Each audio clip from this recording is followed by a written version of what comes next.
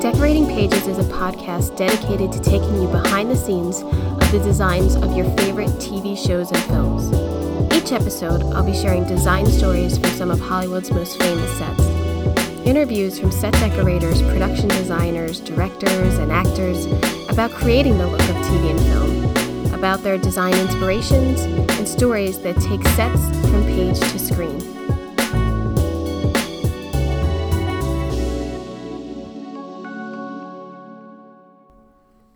Hello, and welcome to Decorating Pages. I'm your host, Kim Wanup. So, what week are we on? We're on week 50 of this quarantine, because all of a sudden it was dragging ass, and now it went super fast, April. I don't know. They've just flown by these last couple of weeks, and it's May. It's May 1st, people. Springtime in quarantine. Guess someone will have to write that song. I don't know. I did check in with Derek Hill. From my last episode, I told you that his daughter went to New York City. She's a nurse, and she went to help out at one of the hospitals, and she's doing great. She asked to stay for another round, but they didn't let them. I don't know what that's about, but maybe that's hopeful that they're doing well.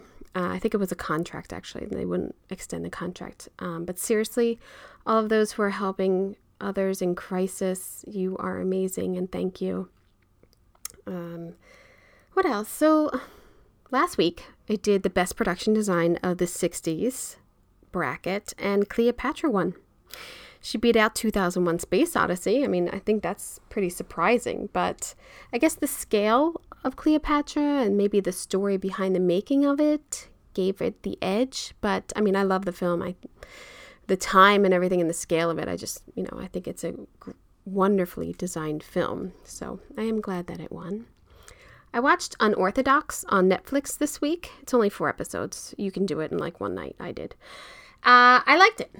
It gave a glimpse inside the Orthodox Jew lifestyle, and I just thought the look that they had in the people's houses, it really captured who these people were. And it was just really interesting little details of religion all over the rooms and the aluminum foil, which I'm not going to ruin anything. You're going to have to watch it to see what I'm talking about. I do think Netflix forgot to post episode 5 because that was a real shit ending, but that's just me. So there. I am still watching, I guess, the A to Z nominated films. I did watch The Irishman for I and Joker for J, and I just haven't posted them yet. It's I watched the film and then I haven't had time to do the posting. I don't know where my time is going, but it's going, and I'm sure you feel the same way.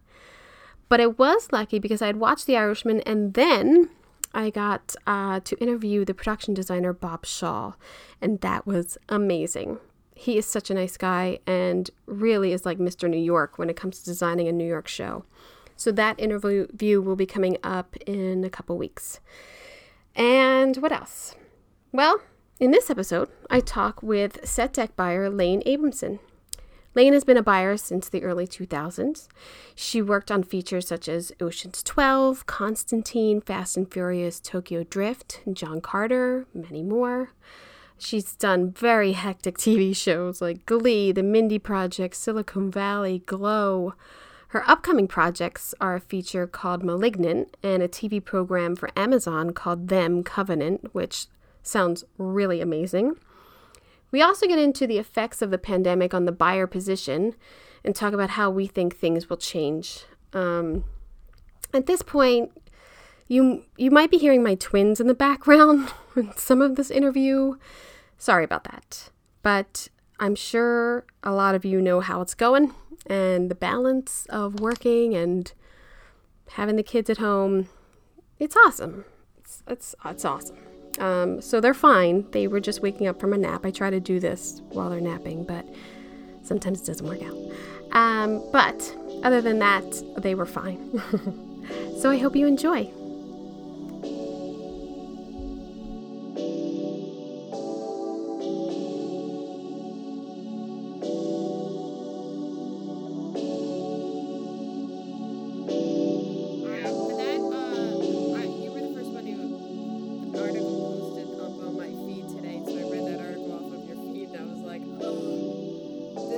the Deadline article? This Deadline article is... I mean, I have been saying since this first started, I would not want to be a producer. I do not want to figure this out, because I don't know how we're going to do this. I don't know how actors are going to act, and nobody's going to want to fly. Like, I don't know how this is all going to come back together. And then, even, like, in our own departments, like, the guys being in the truck together, and, like, dressing a set together, like...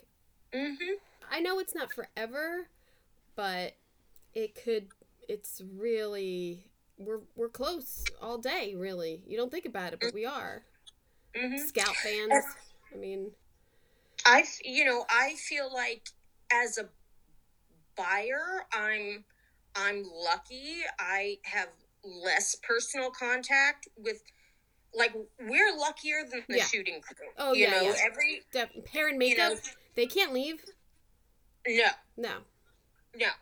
And being on set, you know, when I was an on-set dresser, you can't get away from people on set. No. You can't get more than a foot away from people on set. Yeah. You're always touching the same stuff people are touching. You're in each other's faces. You're bumping into people. Yeah. You know, that is a tight situation. And you're right. Dressing sets, I think it can be coordinated in such a way that we have one guy working over there on that. You have one guy working over there on that. You just have to, you know, it's gonna take longer. Yeah. It's not going to be as productive. They're going to have to make sure that every time we dress a set that there's going to be a honey wagon out there, because that's a big problem. Yeah, it is. It is. You know? That happens all the time. All the time. Luckily, honey wagons have gotten better. Yeah. They used to be really bad. It was just like a porta-john they would drop off. And now at least it's like wagons that like sometimes have air conditioning, which are nice, and like working sinks. But it's never ideal for us. Sometimes we don't get them. No. You know, sometimes it's like, no, check the 10th floor. There might be a bathroom up there. Yeah. And it's always, there's always bathrooms there. We're just not allowed to use them. Right, it's such a class system of like, oh, and I understand like when we're in somebody's house and we're dressing somebody's house, they don't want 40 people using their bathroom. Right. I get so that. Provide us a bathroom. Yeah. It's not that hard. So they're gonna have to make a lot of changes before people are gonna be able to go back to work. But as a buyer, I feel fortunate. In the production office, obviously, our desks are gonna have to be further away from each other's. Yeah. They're going to have to find bigger production offices where they can accommodate more people in a bigger space. We are on top of each other right now. I mean, I'm the only. This is the first time ever I have my own office. That's good. But the buyers are in a bullpen. Patrick and the PA, the coordinator, they're in the bullpen. And then Patrick, they didn't even have an office for him, which was crazy. The lead man, and so they built an office in a bullpen, like outside of the bullpen for him. Like it's like a makeshift little area for him. I feel so bad, but they're not all 6 feet from each other. Oh. You know, my last show, we had 3 buyers in one office that was like 8 feet by 12 feet. Yeah. So me and the other buyer, our desks were bumped up against each other. So we were like 3 feet away from each other. Yeah. Yeah. It's always, I mean, we're crafty people, but it is always tight. Rarely do I ever have like an office that you have room, or I'm always sharing an office, which is fine. I mean, it's fine. Yeah. We're not there 24/7, but, and neither usually is the other person. Like if I share it with the buyer, they're only there, you know, couple hours a day or whatever, so it's not that bad. I do think as a buyer it is a little bit better because you're in the car or you're going to shop, but then you're out in the elements more. So that's true, but I've got my mask, I've got my wipes, I've got my Purell. Yeah. And, you know, at prop houses, they're so filthy anyway. I never touch my face because my hands are always black after shopping at a prop house. Yeah. So they are. They're dusty. It comes with the territory.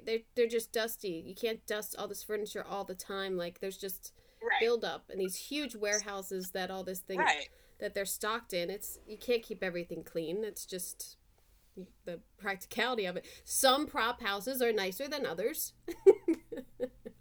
But, you know, it's not everything squeaky clean. Right. But I do fear, like, sending people, like, that's true. Downtown, or, like, you know, when we have to do markets and we have to buy tons of stuff and, you know.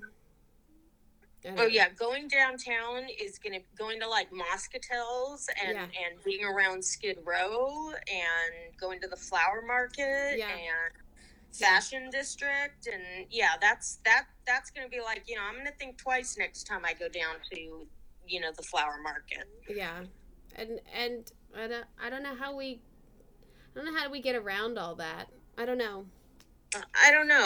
You know, Well, I think big picture production wise, I feel like Denise Pizzini and I emailed this morning, and she said there's probably not going to be any more like 6 sets a day. Like, they got to get this into their heads. If we're only about to use one saw, everybody's got to have their own saw. Right. We're not going to get it. We're not going to have 6 sets ready and then electric and like it's just going to have to be weaned back or something. I don't know. I don't know how they do it. I don't know how it's going to get done. And that in that schedules will probably stretch out longer because it'll take more time to dress sets if we have to keep distance and use more tools, and we might get longer prep times. They might stretch out schedules because of these hour and a half it's going to take to test a crew just to get onto the set. The testing thing to me is like, that's gonna, I know what it should be done, but that's gonna take so much time. Can you imagine? Plus the fact we don't start with everyone. We're out and about. Like, I'm out dressing, you're out propping. It's not like we start out every day at the office to get our tests done. No, they're gonna have to have some kind of home kit available at that point, or they're going to have production office have a separate thing, like when we go into the office. So when the set dressers go in at 6, they'll have a separate thing. I wonder if they'll do it at the gate. You know how maybe. I mean, who knows? That'll take forever, but I don't know. I don't know how to do it.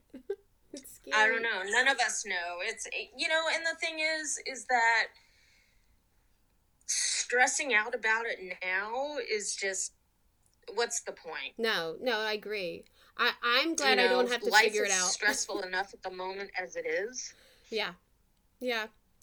I do think we're in an industry, though, that I'm not worried about it coming back, because I definitely feel with everyone watching so much TV in this little break that new content is going to be needed, and I'm not worried about our industry.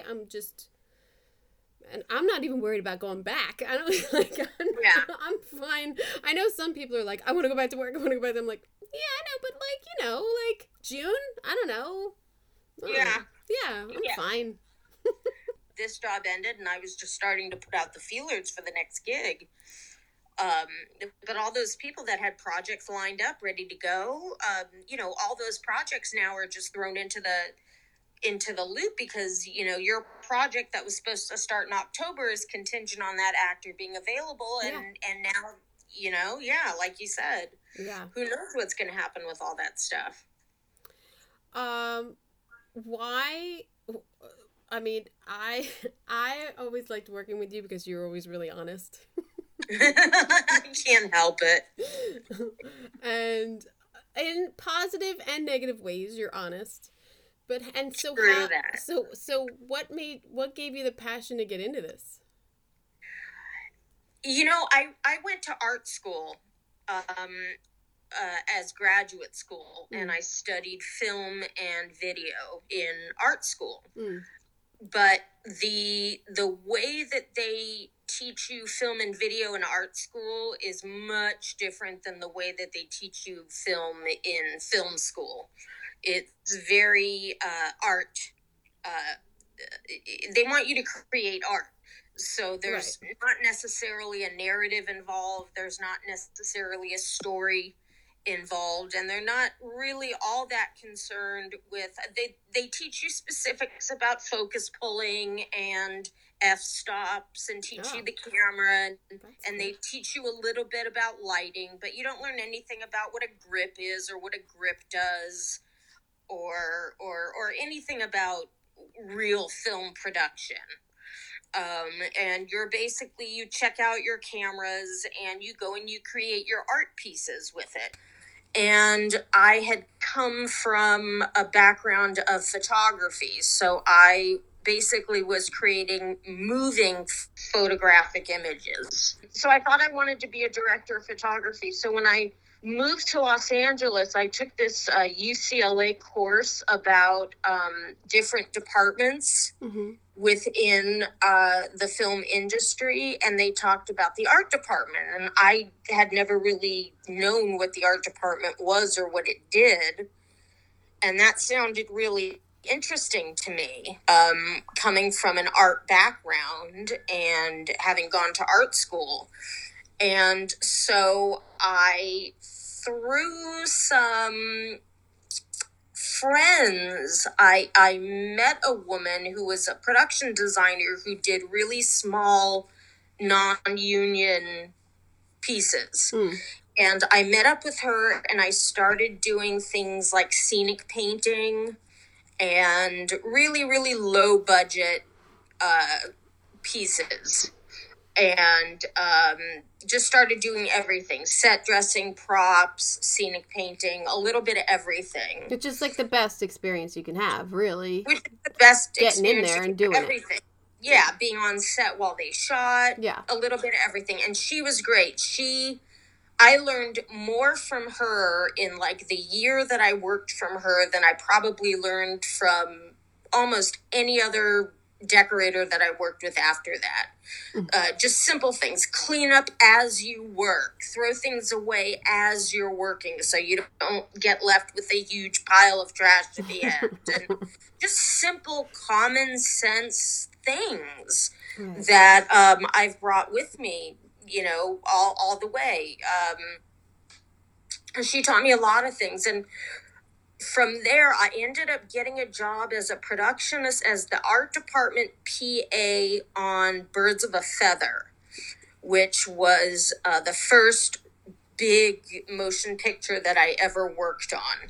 Yeah. And the production designer was Bo Welch, who at the time was one of the biggest production designers in the business. He had done Batman Returns and Edward Scissorhands, and just a bunch of... I mean, he still is. I mean, he's still... Yeah. He is. He hasn't worked a lot in production design lately. He does intermittent projects. Yeah. But, so it was just and Cheryl Karasik was the decorator, and she's just one of the best, most amazing decorators there are. And so just to be working in that environment with those creative people, and I got to do a lot of fun stuff. I got to help build the miniatures, because back then they were building models for every single set. I know. Wasn't that the coolest thing? That was the cool, and they were really detailed models with wallpaper and lights and everything, you know? Yeah. So I got to do a lot of really, really fun stuff on that. And so from there, I knew I wanted to do art department, but I didn't really know what particular direction I wanted to go in. I didn't know if I wanted to go into set deck or props, but I really liked building the models because I'd always been really into miniatures. So I thought set design was the direction I was going to go in. So I took a couple classes in set design at UCLA, and the second one I took had so much math involved that I was like, there's no way.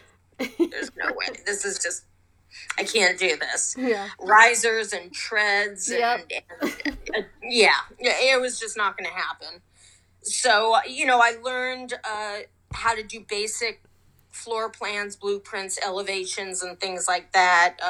And I could read blueprints and floor plans and all that stuff. Which is key for us, too, when we get them. Yes. In time. Yeah. It is. It's really important because I look at them all the time. Yeah. All the time.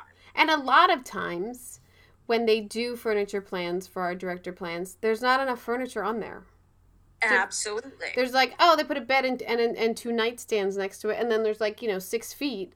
Like, right. Like, well, if I just went by the floor plan, there'd be nothing there. So let's get a hamper and let's get a suitor and let's do that. But yeah. We've learned to use the furniture plans as just a guide. Yes. Just a guide. Yeah. Suggestion. Yes. Yeah. So I sort of jumped around a bit, and then I got this friend of mine was working as the prop master on a talk show and needed someone to do the food styling segments. Ooh. So I was like, okay, I'll do it. So I started that. I was in props, and I was doing the food segments for this talk show where I would cook the finished product and lay out all the ingredients. That's fun. And then the celebrity would come on and say, "This is my grandma's pecan pie recipe," and half the time I would just fudge it, just make it look good. I mean, unless they're going to taste it. Yeah. And then they would take a bite and be like, "Oh, this is delicious." And I'd be like, "Yeah, I left the butter out of the stuffing recipe." But it's okay. So I sort of transitioned into props, ended up prop mastering a couple low-budget movies, prop mastered a movie that we went on strike to turn union. Oh, that's a good one. That's a way to get in. Yeah.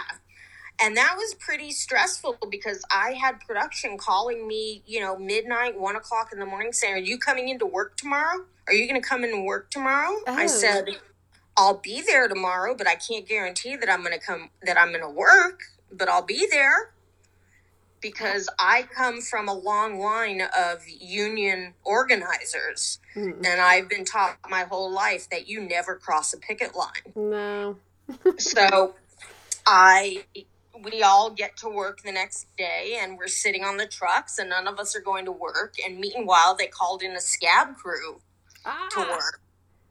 And these guys are going in, and but they couldn't get enough of them to do the job. So after 3 days, I think, of being on strike, we flipped it. Wow, good job. Yeah, and the show turned union, and that's how I got in the union.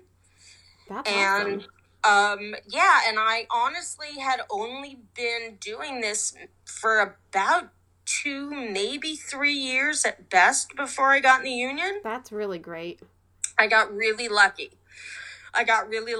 And so after that, I continued in props for another couple of years, probably until around 2002.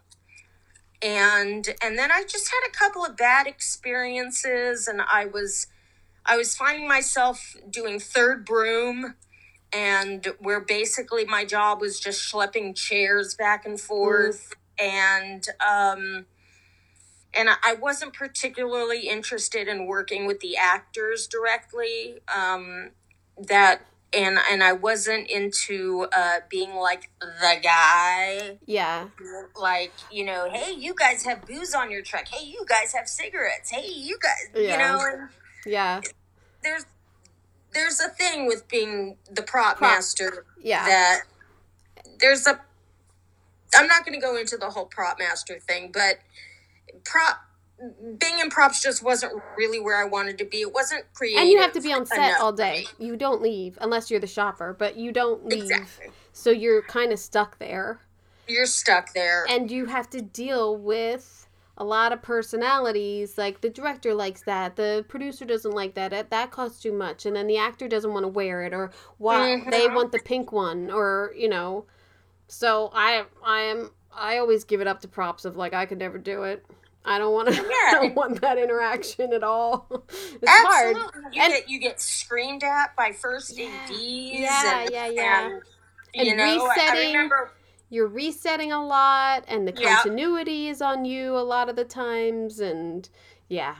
It was stressful. It was stressful. Pressure. I remember one incident where the DP, because it was low budget and we didn't have effects, the DP asked me to light the fire. We were doing a Christmas scene, and he asked me to light the fire in the fireplace. And the first AD came out and screamed at me. Why did you light that fire? I did not tell you to light that fire. And the DP just sat there. Sat there. He didn't say one thing. He didn't come to my defense in any way. Step out of the room, walk down the block, gather my, because I was going to start crying. I mean, it was just in front of the whole crew and cast. It was just humiliating. And, and it was low budget. I was having to make my own props. I was having to make my own special effects. And, it was just tough. So I transitioned out of props, but still being on set, into being an on-set dresser, which I liked a lot better because I didn't have to work with the actors. Yeah. And, but I liked the camaraderie of working on set. And one of the decorators that I was working as an on-set for needed some shopping done. So I had experience shopping for props because I had done that for several years. So I said, sure. And I started shopping for her. And then another set decorator that I had done on-set for needed a little shopping done.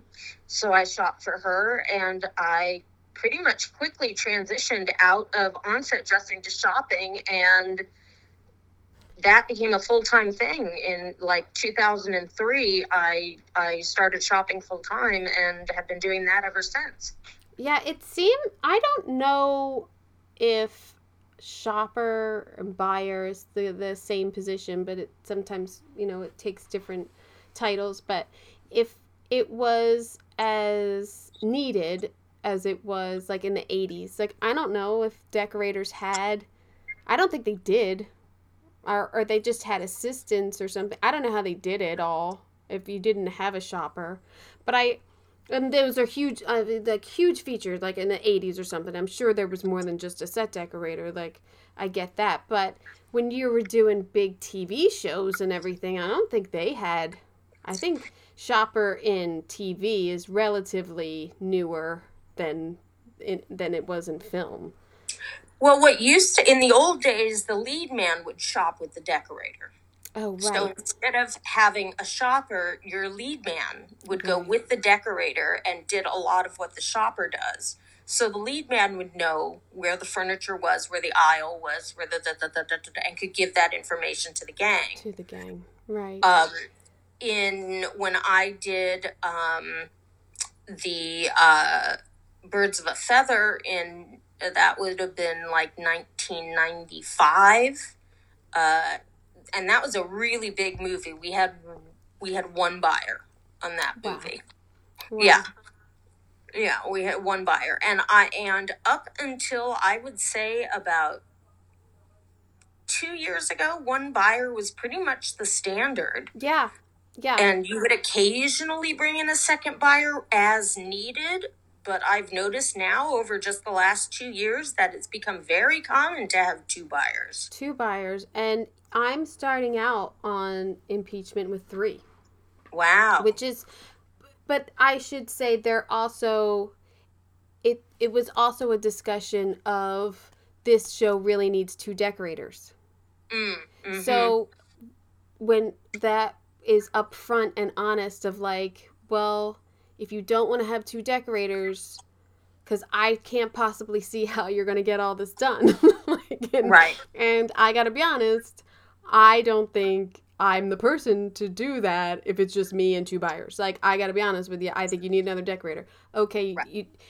Financial. And then I don't even know how it would work if, just a sidebar, I don't even know how it would work with another decorator because It's not like, oh, you do episode 5, I'll do episode 6, because we're shooting out an actor first for 8 episodes. So you do that. Like, it's too hard. At some point, it's too hard to even have 3 buyers. I got to just do it myself. I don't have the time. So, yeah, so it is becoming more and more commonplace to have 2 buyers. And I think that's just the demand of getting these sets done and shooting them. And there's just so many sets in scripts now. Like, not every phone call has to be in a different room. Like, I know. But I mean, Okay, go ahead. I'm sorry. No, I was just going to say the way that they've ramped up the amount of content in each schedule. I remember when it was pretty easy as a single buyer to get through a 5-day schedule or an 8-day schedule on my own. And now 2 buyers can barely do it. My last show, we had 3 buyers. Yeah. I did a feature where I was the only buyer. Right before that, we brought in a second buyer for about 2 weeks, but I got that whole feature done as the only buyer. And that's Malignant? Is that what it is? Yeah. Yeah. And how was that? Well, that was interesting because we were on. It was, even though it was a James Wan movie and James has a big name, it was his pet project given to Warner Brothers as kind of his gift for Aquaman. Oh. So they gave him this little budget to make his horror movie. And what we did, what ended up making the most sense was to make a deal with one prop house. Yeah. So we made a deal with Warner Brothers, and we shopped exclusively at Warner Brothers. Yep. And in a way, it made it easier because we had to do everything out of Warner Brothers except for the specialty stuff. So unless we had to go to one of the specialty prop houses for something specific, like Easy Props or Alpha Medical or something like that, the whole movie came out of Warner Brothers. And thank God they will still do deals like that. And he did a good deal with us. Yeah. He made a really good deal for us, knowing that we were on a tight budget. And of course, they bitched about it a lot. Robert every Greenfield. time they came in. Yeah. They're like, Malignant here again. Well, we're going under a different name when we were shopping. So but they would comment every time we would come in. But needless to say, we got the movie done, and we'll see how it turns out. It's going to look good. Yeah. And it's a horror film. I mean, from what I saw, it looked pretty great. That's awesome. That's fun. I mean, rarely are films even in LA, so kudos for you for getting one. The decorator I worked with has not done a feature or a show in LA probably in about 6 years. Wow. Yeah. Yeah. It's the first thing she's done in town in about 6 years. Damn. Who is the decorator? Jennifer Gentile. Oh, yeah. Oh, yeah. Sweet. Yeah. She's great. But like her, she's been in New Mexico. She's been all over Hawaii, the United States doing features. Hawaii. Yeah. Yeah. She's been all over. All over the place. So that was the story with that one. So it was a really tight budget. We purchased next to nothing on that show.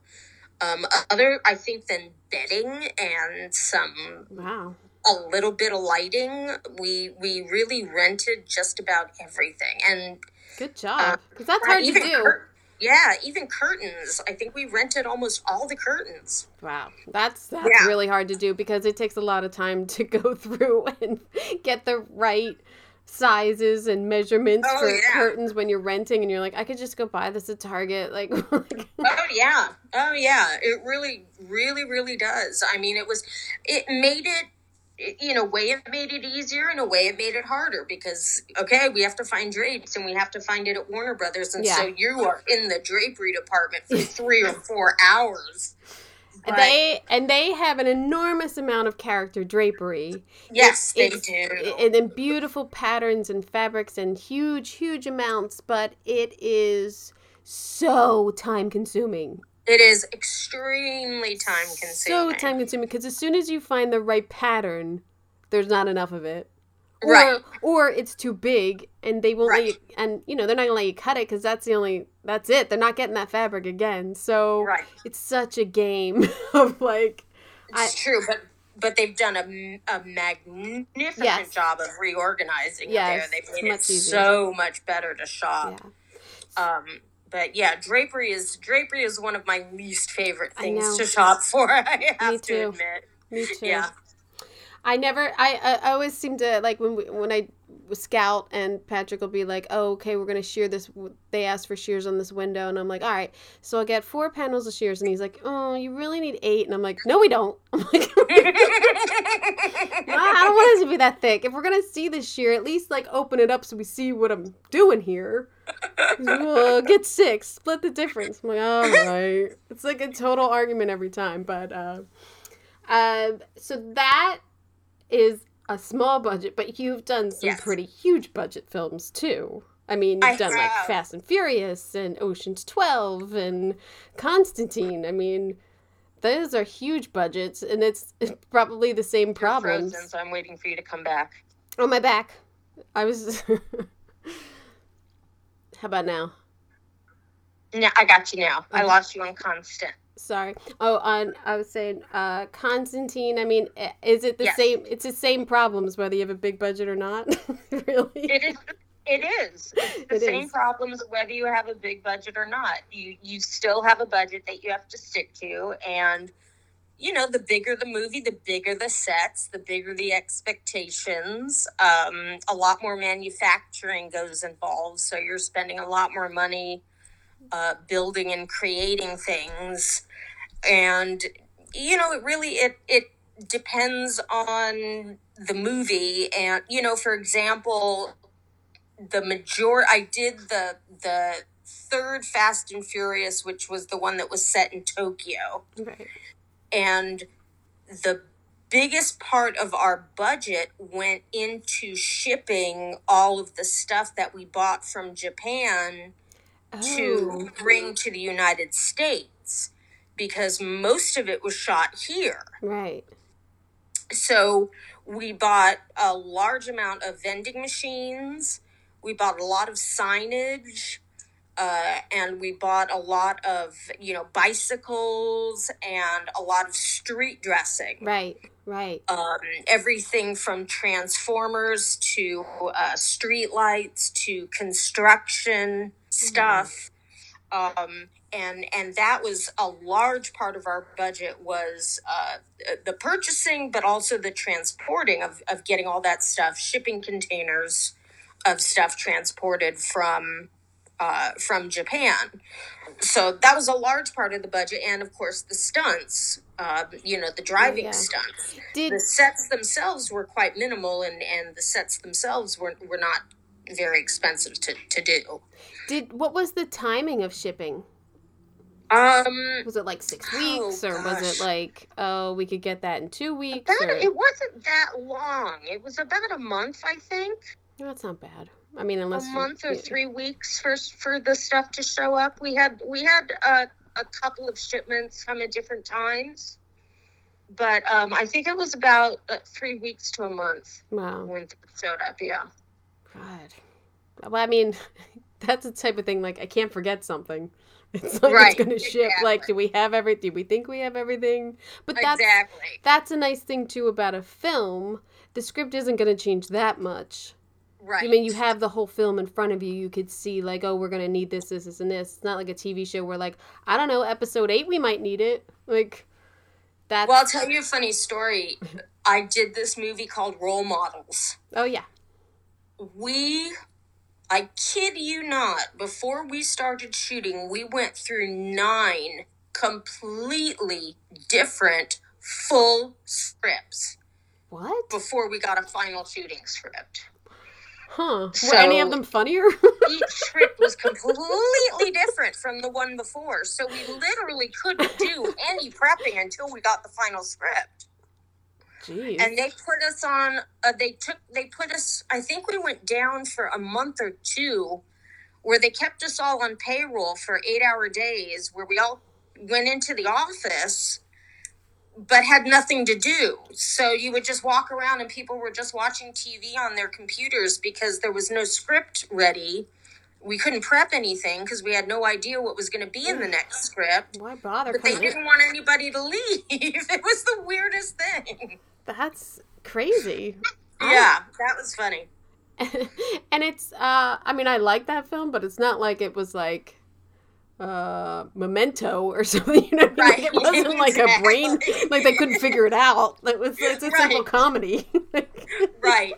I mean, it started, they were a beer company, and then it ended up being an energy drink company, and you know, there were big changes, there were minor changes, but I mean, you know, one script after another.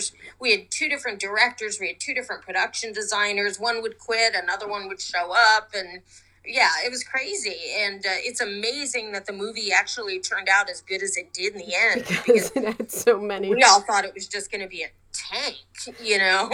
But you like working on hard things. You like taking on like a Glee or a Silicon Valley or... And I mean, I've heard stories about Mindy Project that it was very demanding for set dressing. That was a hard one. That was a hard one for a couple different reasons. One, which I would rather not go into. Sure. But production, it was just a confusing. It was just not well produced. It was it had a lot of issues going on. There were just a lot of issues going on with that show that made it difficult to work on. And I only did the first season, and even that, I didn't even finish the first season. And I think it went on to have like 6 decorators or something, so... Yeah, or 4, yeah. Something along those lines. And a couple different production designers. A lot of input from people who shouldn't be inputting. Yeah. I think. Yeah. But Glee was hard. Glee was demanding, and all the singing and all the sets and... Glee was demanding, but it was, you know, once again, I was the only shopper on my season up until about midway through. We started bringing in temporary second shoppers. Mm-hmm. Towards the end, we ended up with a full-time second buyer because it started getting really busy, but... The one episode I remember that was the hairiest was we did a Christmas episode. And the thing about holidays. Oh God, I know. Oh, it's the worst. It's the worst. It's so stupid. Christmas episodes are always the worst. We all hate them. Yeah. And especially when they're very specific. Mm. So we had one tree that had to have only Christopher Radford vintage ornaments.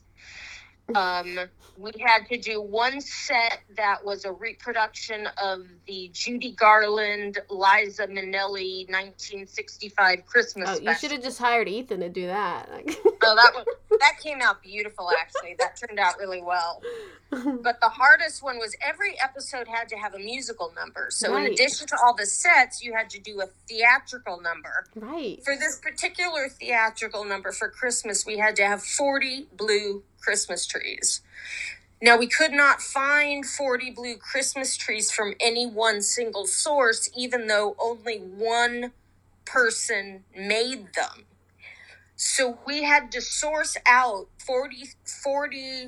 Well, they like the tin ones? Like, what do you, like blue, like you could just paint trees blue? Like I think they were blue tinsel. Blue tinsel, I want to say they were blue tinsel, because if they were flocked, we could have done them ourselves. Oh, I see.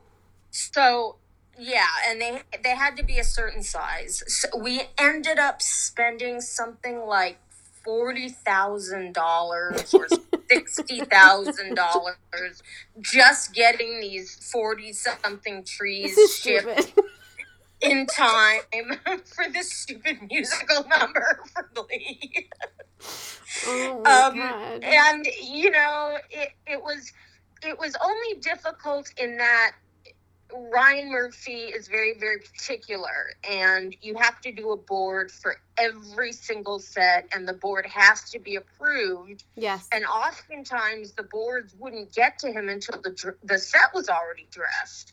Yeah. So you had to hope that he liked it because the set was dressed and ready to go. And luckily, he never rejected any of the sets we submitted. So we were good. We got very lucky. But I learned a lot of stuff about Australian poofs and the things we learn.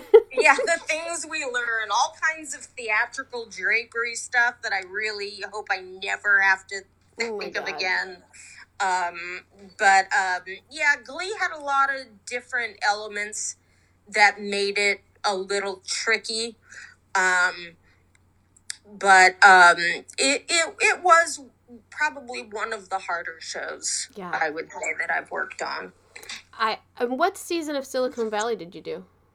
I did season 1 of Silicon Valley. Oh my gosh. Again, starting off the series, like one of the hardest things, and like I just know from I watched the first season. I think I watched the first 2 seasons, but it just has an incredible, like, every season they do these gigantic sets and like Hooli and all that jazz, and like yes. Yeah, we did. They had done the pilot. I can't remember who did the pilot. But they had created Hooli in the pilot. So for the show, we recreated some of it and had to do more. And the house, we recreated the house. We purchased and we did re-rent some of the stuff that they used on the pilot. We purchased some stuff and replaced and dressed out some of the rooms that they didn't use on the pilot. We added. But there were some scenes we did a big, there was like a kind of tech gadget conference that we did per season. That was a pretty big set that we had to do. But that show, what was lucky for me is I had a decorator who really likes to shop on that particular show, and all decorators are different. I have some decorators who just don't like shopping. I've had decorators who have told me outright, I don't shop. I had a decorator on one show say to me, I don't shop. And she wasn't kidding. I mean, not prop houses, not retail stores, not nothing. Never. I have other decorators who like going to certain prop houses, but don't like going to other prop houses. Yeah. And then I have other decorators who love to shop, who hate being stuck in the office and take whatever opportunity they can get out and shop, they will. So this particular decorator who I did Silicon Valley with really liked to shop. So it made my job a lot easier because I was the only buyer on that show. Oh, yeah. That she did a lot of shopping. We shopped together a lot. So it made my job a lot easier because there were 2 of us doing the work that a lot of times I'm, responsible for a lot of that. I don't really feel like I have an option. Like, that's part of the job. You know what I mean? Yeah.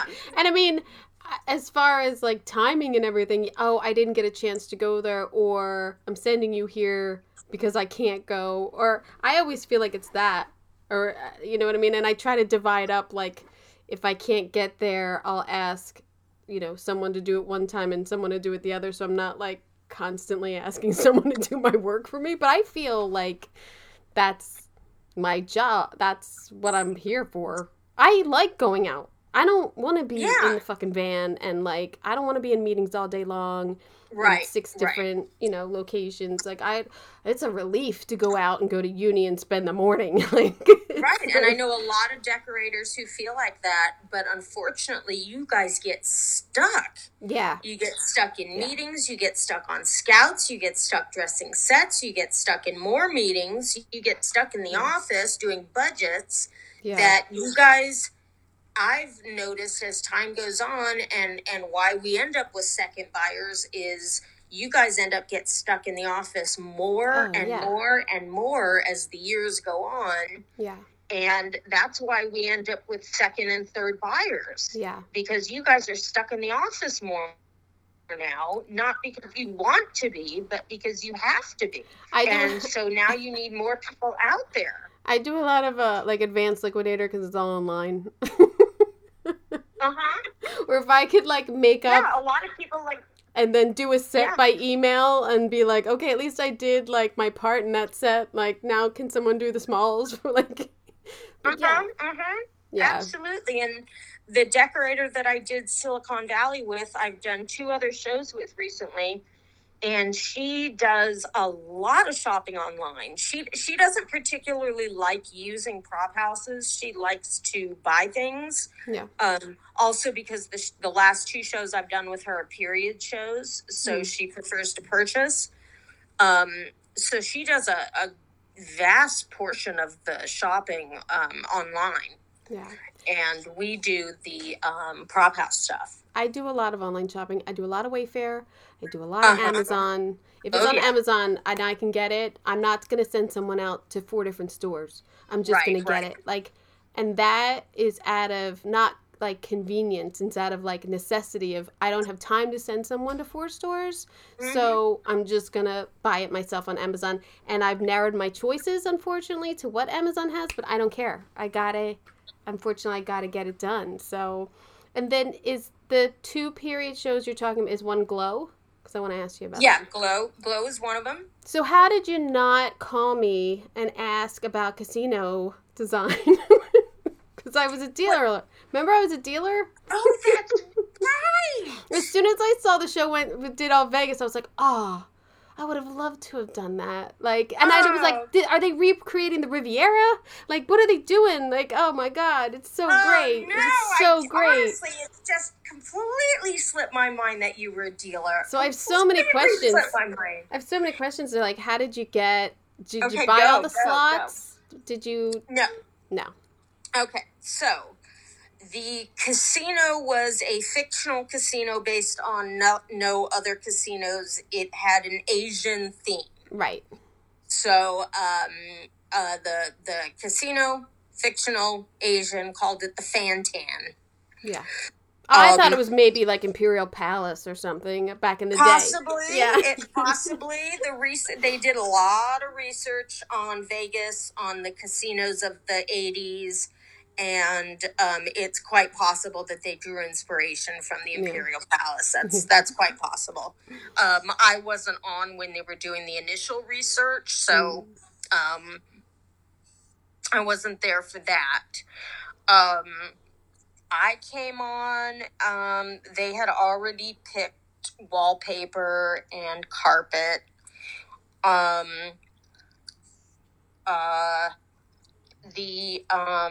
Well, ask me questions, and then I can answer the questions. When you're sourcing out the casino pieces, or I can just babble. No. Well, when you're sourcing out specific things for a set, like slot machines or card tables, I know they're really expensive if you went to buy them. I know that there's places in Vegas, graveyards of old stuff that you could buy and maybe get new graphics for. Was that the road you guys took, or were they all rentals? We actually rented them all. We made a deal with RC Vintage. Oh wow, that was a lot. I didn't realize they had that many. Yeah, they have a lot. RC Vintage, between RC Vintage and Lenny Marvin, we got all of the slot machines and all of the tables and all of the chairs and bar stools. We recovered the bar stools, and we recovered some of the bar stools, and some of the chairs came from Warner Brothers, but all of the tables and machines came from prop houses. All the accessories for the machines, all the cards, the sticks, the chips, all of those were purchased. And that backstage area is really great. The dressing room and everything, that must have been fun. Yeah, we purchased, everything was bought, pretty much everything, every accessory, almost every everything was purchased between eBay and Etsy and Cherish.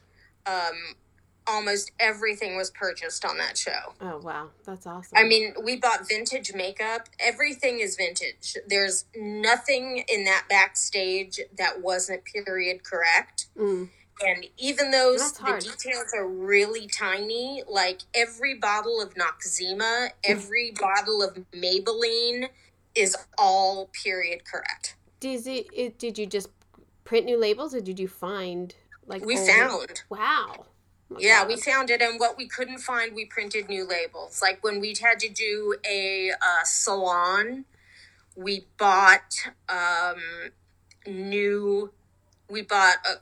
found a plastics place and bought quantities of vintage looking like Vidal Sassoon type bottles and did our own graphics on them. That's awesome.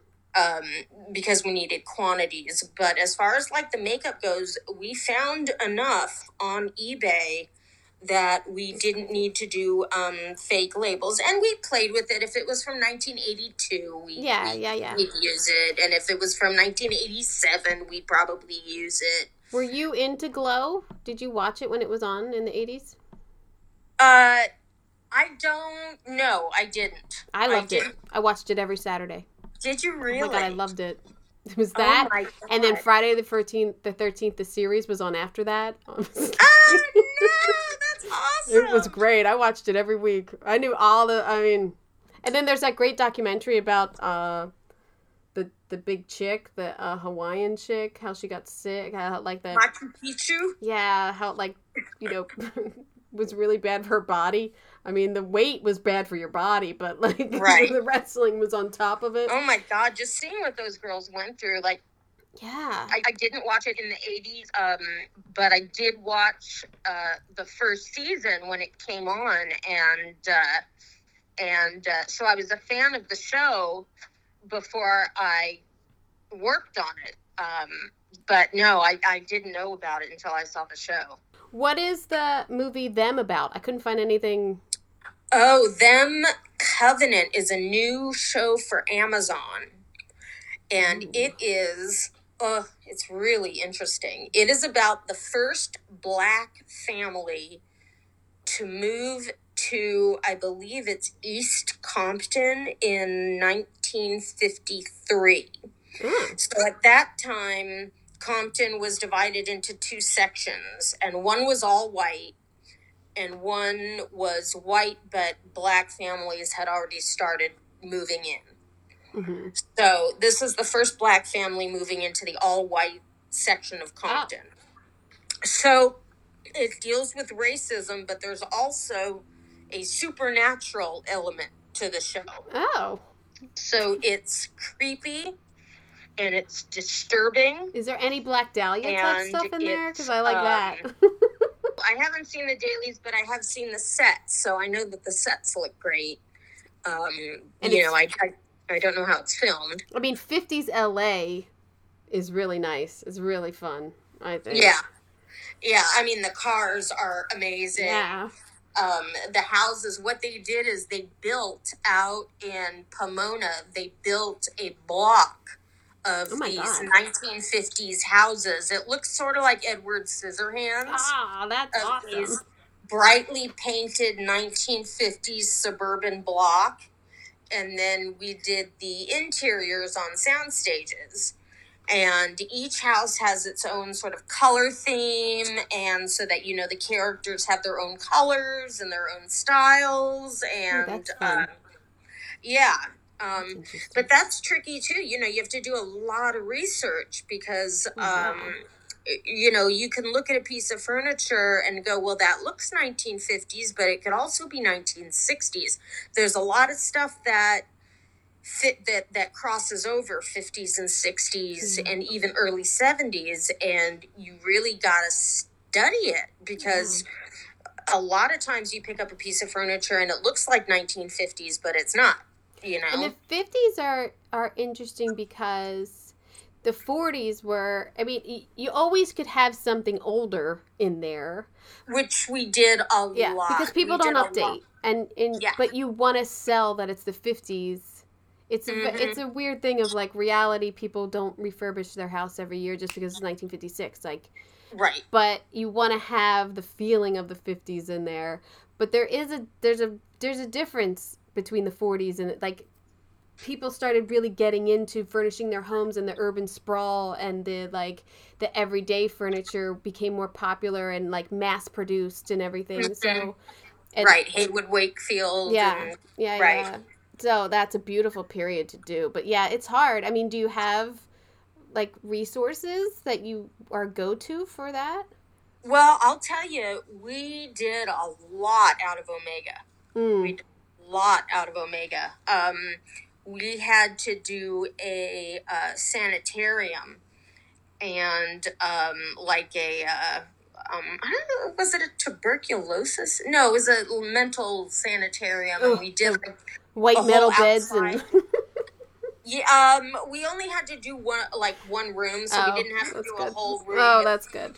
Originally, it was a big room with multiple beds, which we found the beds and everything, but it ended up being just one room with two beds. But we did have to do like a waiting room and an outside area, which we did a lot of wicker and card tables and stuff like that.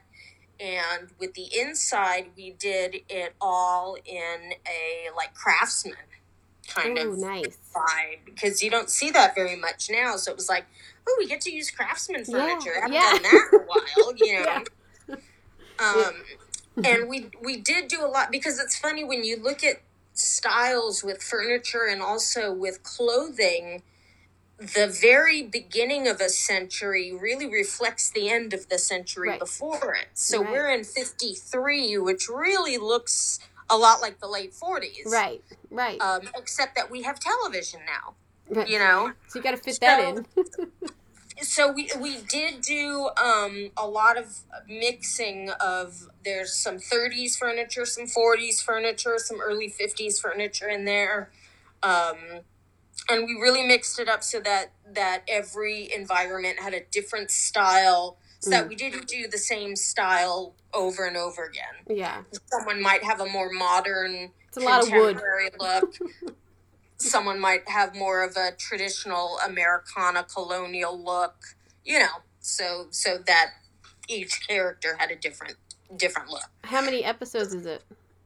Well, it's supposed to be 10, but they shut down right at the beginning of the 10th episode, I think. So you got to go back and finish that, and I think that's it. It was supposed to start airing. I'm not sure. Well, these editors are working, right? Like, editors and writers, they're working. Editors and writers are working. There'll be plenty of content once we're up and running. Yeah, I'm sure there'll be a little bit of a lull, but not really. Not that anyone will notice. There's so much stuff going on in the world. I think, though, that's a big thing too, was that Deadline article was saying about, like, tax credits and moving to Canada for a cheaper thing is not going to be as cheap anymore and or worth it. I don't think the actors are going to want to do it. I think they're right. But you went to Shreveport to work, right? I did. I decorated a little movie in Shreveport. Yeah. How was that location? Did you like it? It would have been I just was really lonely. The biggest problem of being on location by yourself without having a crew I mean, it was so low budget. It was me and it was the designer. I didn't even have a lead man, really. Yeah. I had a guy on the crew who could, like, pick stuff up, but I couldn't count on him to lead, so I basically led the show myself. Yeah. So, and the designer was just so busy because she didn't have an art director, that I was just lonely. And once the set got built, there wasn't anything left for me to do. So I was lonely and I was bored out of my mind, and I was stuck in Shreveport. If it had been New Orleans or something, or Baton depends where you are. It would have been different. So, you know, and people are telling me, don't drive around Shreveport, it's not safe. So I was like, I couldn't even leave the hotel. Yeah. So, it was kind of a drag. I feel like, yeah. I mean, you could either be completely bored or you never get a day off. That's the other problem going on location is like, well, I don't have anything else to do. I might as well work. I might as well go shopping. I might as well research this. And, like, you got me here. Like, right. I mean, the weeks were fine. Work was fine. I was busy at work. But then, the end of the day would come or the weekend was coming. And I'm like, oh, I could go to Target again. Yeah. I'd kill to go to Target right now, though. Oh, I know, right?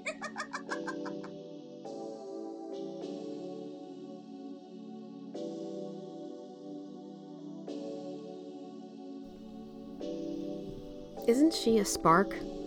I learned a lot from Laine when I worked with her on Bones, and I'm sure she was like, who is this dipshit decorator? But I'm glad that she came on with me, and she helped me produce some really great sets, so I'm very thankful for that. Look for upcoming episodes, which include production designer Ingino Cabrera, which I know I am saying wrong. I'm going to get it right, I promise. Bob Shaw and Corey Lorenzen. Also, very exciting, I've turned some of the clips from these podcast interviews into YouTube videos with some behind-the-scene pics, and they're just little snippets, like a minute or so long, but it shows how we get it all done. It's on the YouTube channel Decorating Pages or the website decoratingpages.com. Now, I know you have a minute or two on your hands. Just scroll on over and rate the podcast real quick on iTunes. Clickety click click click real fast, 5 stars. You're done. Thanks. I hope you got an earful. I'm Kim Wanup for Decorating Pages. Decorating Pages is sponsored by Stogie Floaty. Float 'em if you got 'em. Luxury pool floats. On sale now at stogiefloaty.com.